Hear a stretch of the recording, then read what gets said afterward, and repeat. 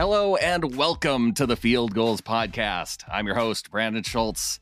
The first round of the NFL draft was Thursday evening, and the Seattle Seahawks, they stayed put at number 9, and they went with an offensive tackle, Charles Cross, out of Mississippi State. Joining me to talk about the pick is Samuel R. Gold. You know him from Sam's Film Room up at Field Goals. And Sam, he had a mock draft just a couple days ago. And you know who he had going at number 9? None other than Charles Cross. So joining to talk about the pick is Samuel R. Gold. Sam, welcome back to the show. Thanks for having me on. I appreciate it. Sam the Prophet, after nailing that pick to Seattle just a couple days ago. Well done. Go and read the comments. People are not happy about the pick when I made it. But suddenly, people are now happy. Charles Cross is the guy, and I'm saying Charles Cross is the man. I love him. Well, you know, it's funny because I feel like leading up to the draft, from a Seahawks perspective, I think that Cross was looked at as an unlikely fit for Seattle based on his, his run blocking ability. I would almost just say that it's his limited run blocking just based off of the offense that they ran there. With the Mike Leach offense, just not a whole lot of run blocking snaps. And I think one of the things that you pointed out in one of your videos too, just breaking down Charles Cross, is that he not a super physical type blocker. So a little bit different than maybe what we've seen in the past from the Seahawks. Yeah, exactly. And I feel like that's where the debate kind of came down to. If you look historically at the Seahawks, they have mostly run kind of this inside zone gap scheme where what they would do is they do a lot of shotgun inside zone with some read option with Russell Wilson. They haven't let him really, he hasn't really kept the ball in, I don't know, maybe like 3 years at this point. And so the entire scheme was kind of based on him being a threat to pull that edge defender out of the way in order to create kind of cutback lanes on especially those shotgun runs. Then what would happen was that they started mixing in these gap runs and kind of like maybe an occasional power run here and there.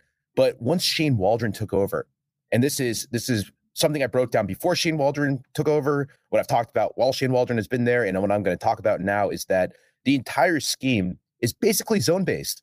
So this pick, to me, he fits perfectly into this scheme.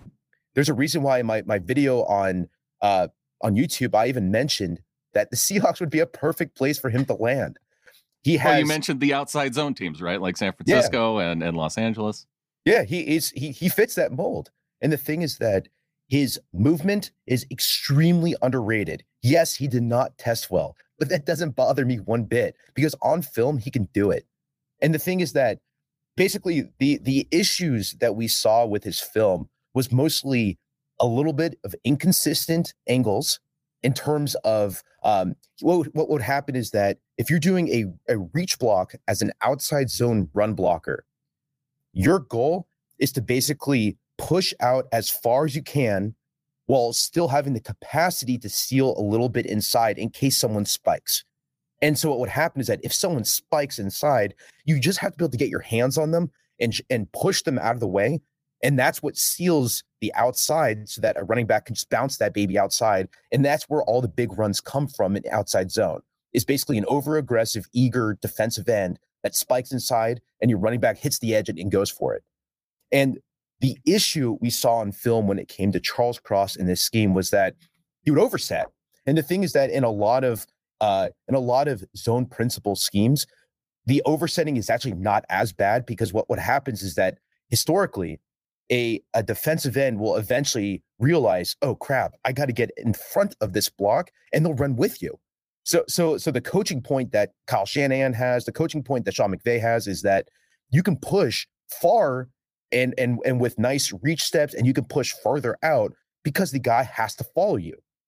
But the thing is that in a wide zone scheme, so that's more like outside zone where you're trying to stretch the perimeter.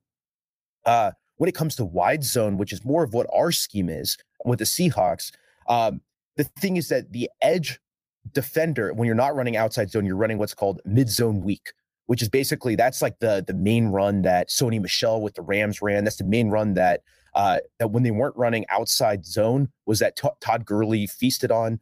And this is a very heavy run call where instead of necessarily the offensive lineman on the like a left tackle or right tackle, instead of them reach blocking and forcing that run, you're also doing a little bit of kind of drive blocking because you're just trying to widen him.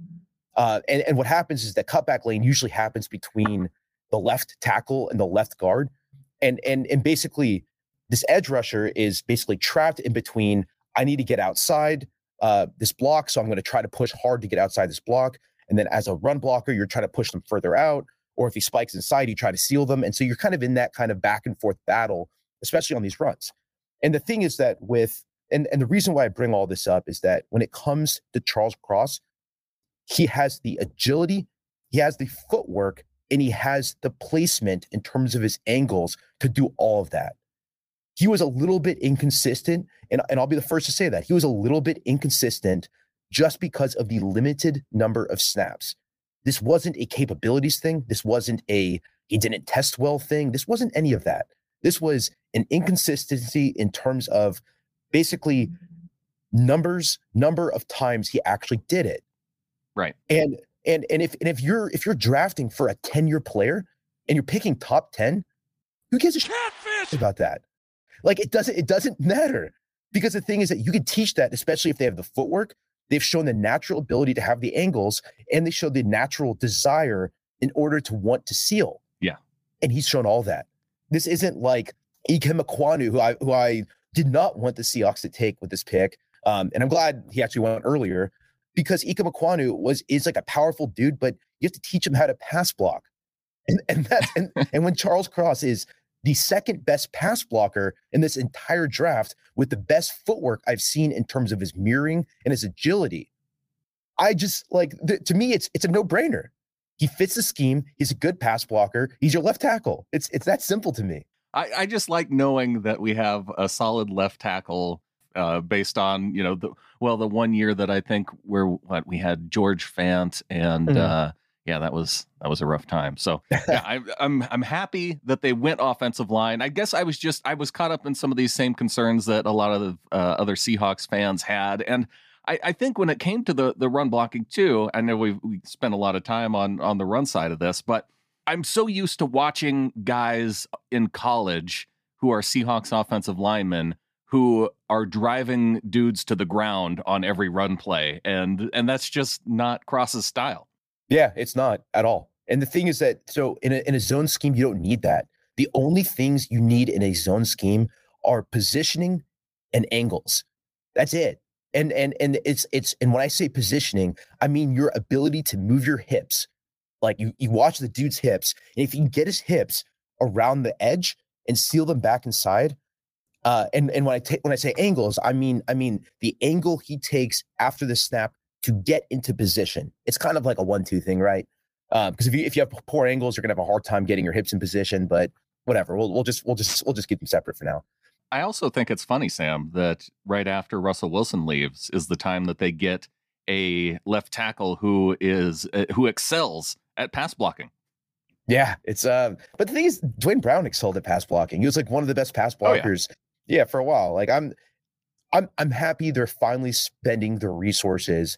The right tackle spot is obviously, I don't know what's going to happen with that. Mainly, I'm hoping Stone takes over, or if he ends up being good, I'm hoping Jake Curran. I'm hoping we see something. But the Seahawks have never had a right tackle consistently, Sam. It's part of being a Seahawks fan. That part of life. I'm with you. But I'm just so pumped for Cross. Like his run blocking inabilities are so overblown. Like it's to me, it's a no-brainer. Well, with the move to Cross, then with picking him in the top 10, does this mean the end of Dwayne Brown, do you think? Yeah, without a doubt. I think unfortunately Brown is gone. I thought Pete Carroll and John Schneider already said that Cross is your future left tackle. Like I think that's pretty much done, and they're gonna probably spend any extra resources getting a right tackle or something like someone either to fill that spot or probably focus on defense. I guess we'll see. Yeah, and I only asked that because in terms of Cross was asked if he has played any right tackle, so. Do you allow him to learn more on the right side, bring back Brown, and then you have two pretty solid dudes at the tackle spots for a year, and with that idea that maybe you move Cross back to the left side after a year. I just, that kind of idea, I guess, is out there. I don't like the idea of moving positions and moving sides. I was watching an Ask Me Anything from Jonah Williams, and either him or another offensive lineman said going from left to right is like sitting on a toilet and using your left versus right hand to wipe. The entire sequence is just completely off and you're not used to it. Because if you think about it, if this dude has been at left tackle for his entire life, he's learned to lean on his left foot. He's learned to hop from his right to his left. He's learned that to move his body in a certain way that moving him back and forth just doesn't really make sense. I never understood the argument that, that'll give him tackle experience. I would honestly rather play him at left guard than play him at right tackle just for that reason. So I'm in the opinion that you just stick him at left tackle. He'll have some growing pains. His ability to redirect back inside on twists, that was average at best. I'm gonna be the first to say he's going to let some sacks in just from a stunt inside, or a player that sets him up outside and moves back inside. He's going to give him a couple sacks for doing that. But as a rookie, that's okay. That's fine. You can learn. One of the things, though, now that you bring up stunts, Sam, I feel like that was such a problem with the offensive line as a whole for the Seahawks last season, and maybe even going back a couple seasons. It was nice watching some of these highlight videos and seeing Cross pick up so many stunts. Yeah. I think it's more or less that his redirect ability, which might be more of like an innate thing, is just not as quick as what others are. Like Evan Neal is much better at it, for example. But if he can work well with Damian Lewis, and if he can work well with a center that can help out when needed, I think long term you have a really good left tackle, you have a really good left guard, and I guess we'll see what happens with Austin Blythe at center. But I'm not nearly as worried about that side of the offensive line going forward. The Seahawks, they get Charles Cross at number 9. There was the thought that maybe they could trade back into the end of the first round. They don't do that. They stay put. They have 2 picks now in the second round. And coming up after the break, I want to talk to Sam about where the Seahawks might go with those 2 picks. That's coming up next.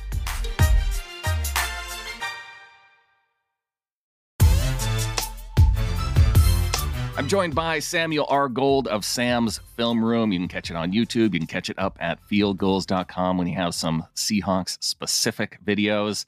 And we are talking NFL draft. And Sam, the Seahawks, they don't move up into the first round. I think there was maybe a curiosity around the idea of coming up for a quarterback, but they stay put. And a lot of quarterbacks still on the board. Only the Pittsburgh Steelers take QB. Could you see the Seahawks going QB here at the top of the second? I think they could. I think they really could. We have 3 quarterbacks that I would be completely okay with them taking. You have Malik Willis. Obviously, he was my number 1 quarterback on the board.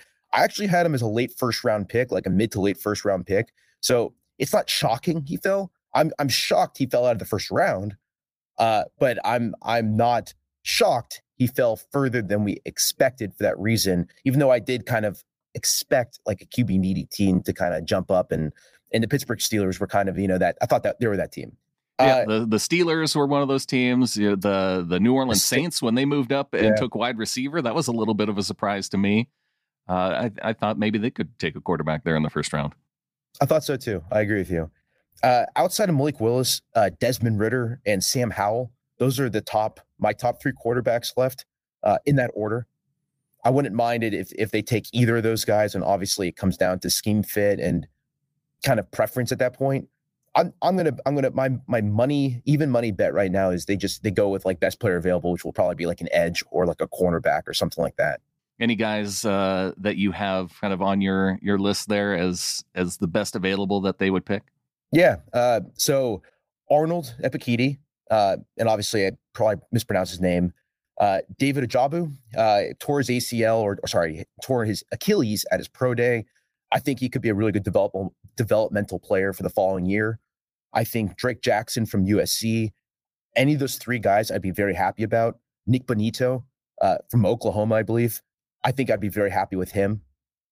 In terms of cornerbacks, an Andrew Booth or Kyler Gordon from Washington and Booth's from Clemson, I'm more than happy with either of them. So and even a guy like Nakobe Dean. And I know we've picked we got a linebacker recently, but Nakobe Dean would be a lot of fun to watch paired with Jordan Brooks. That'd be a really fun combo. Yeah. So I would be completely okay with Nakobe Dean, especially as a value pick. I was surprised that he fell out of the first round when they were talking about 5 Georgia defenders going in the first round. I thought maybe the safety would slip out, but not Dean. Yeah, I think it kind of comes down to what hybrid role are you going to use him in? Because his ability to take on blocks head on was not the best. And he was kind of shielded from that because you have like a Jordan Davis, because you have Trayvon Walker, because you have a Devontae Wyatt, like you don't have to take on as many blocks head on, and he can just use his skills, which is just being like a freaking missile, just running around making plays. So when you mentioned quarterbacks a minute ago, you mentioned in your top 3 Sam Howell, and I feel like Matt Corral has been more of the consensus guy in the top 3. Why Howell over Corral for you? It's not that I'm not a fan of Matt Corral. I just feel like his upside is relatively limited. When I went through my film on him, his release was excellent. His short accuracy and medium accuracy was fine too. And with that release, he was very quick and very decisive at getting rid of the ball and doing that. The problem comes down to the fact that he is a bigger project than pretty much everybody wants to talk about. His entire scheme was run pass options and basically screens. And it was something like 38% of his plays were like that, whereas in college, you're typically in the 20% range. He had like one of the highest RPO rates in screen rates in the entire college last season. And so what happens is that when you're going through that system, you have defined reads. And when I went through and looked, I searched for plays where he had more of a full field progression, or at least one half the side for progression where he could work backside. He never got to the backside receiver, and that receiver was open. And it killed me because once he went through those first 1, 2, 3 reads, and the thing is that he can read his side fine, he just ran. He just decided to put his head down and ran. And you're going to run into that same issue with a guy like Sam Howell too, who had a lot of run pass options and stuff like that. But I don't think it's nearly as bad. And I think Howell is more upside. So for me, it comes down to, if you're going to take a low floor player, at least get the high ceiling out of it. And that's what I just don't know if I'm convinced that Matt Corral has that, especially because the number of deep passes that I just saw him poorly place. So I'm just not as big of a fan on him in terms of long-term upside. And to be honest, I think I kind of like Howell even more than Ritter. I think Howell gets knocked a lot for his 2021 offense that he ran, because I feel he ran the ball so much. But a big part of it is he lost all his weapons from the previous season. Yeah, not having Javonte Williams, De'Ami Brown, the receiver that went to the Vikings in the 6th. He lost everybody. And I went back and watched his game. I think it was a game against Miami. He was a different quarterback. He didn't run nearly as much. He only scrambled basically when he had to. He was more willing to sit in the pocket and throw it. And so I think there's a level of unfair bias towards his 2021 ability, because most in the scouting community are only watching 2021 because they think, okay, that if that was his best performance, then therefore it has to be more recent, and that's the quarterback you're going to get. And I think the team that is going to look back at his 2020 season, they're going to see a more polished pocket quarterback. Whereas if you only look at 2021, you're going to see a scrambler who plays hero ball left and right. Also, his game against South Carolina in the bowl game was just ridiculous. Like, he was so good in that game that it just makes me wonder if that's the quarterback you're going to get, or if he's just going to be, like a Wake Forest guy where it was, he was just average. And he also gets knocked because he's about the size and almost looks like Baker Mayfield. And I feel like his personality wise, completely different guy too. Yeah, I got vivid like PTSD flashbacks of Baker Mayfield, but somebody gave me a really good just because he looks like Baker, though. He does not have the same personality. I'm telling you. No, he doesn't. But they both had hero ball tendencies in college too. Yeah. I think someone told me a small Josh Allen, and as soon as I heard that, I was like, yeah, I think that's right. He's Samuel R. Gold of Sam's Film Room. Sam, if they want to go and check out your videos, where do they go? If they want to support you on Patreon, where should they head for that too? Yeah, it's if you find me on Patreon at Samuel R. Gold and on YouTube, I'm just Samuel Gold NFL. Yeah, thanks for having me on. I really appreciate it. A big thanks to Samuel R. Gold coming on the show and talking a little bit of Charles Cross here right after the Seahawks picked last night. So we are going to be looking for more picks. I don't know if I'm going to be live streaming tonight like I did last night, but I will try and have some analysis for you not too long after the Seahawks make their picks Friday night. And of course, we'll have some more draft talk throughout the weekend. So stay tuned for that. Also, check out fieldgoals.com if you are looking for more to read on the draft picks. We got draft reactions as well. And so check that out. Fieldgoals.com. Devin Siggy has the 4 best players available on day 2 of the draft. Check out that article. Till next time, go Hawks.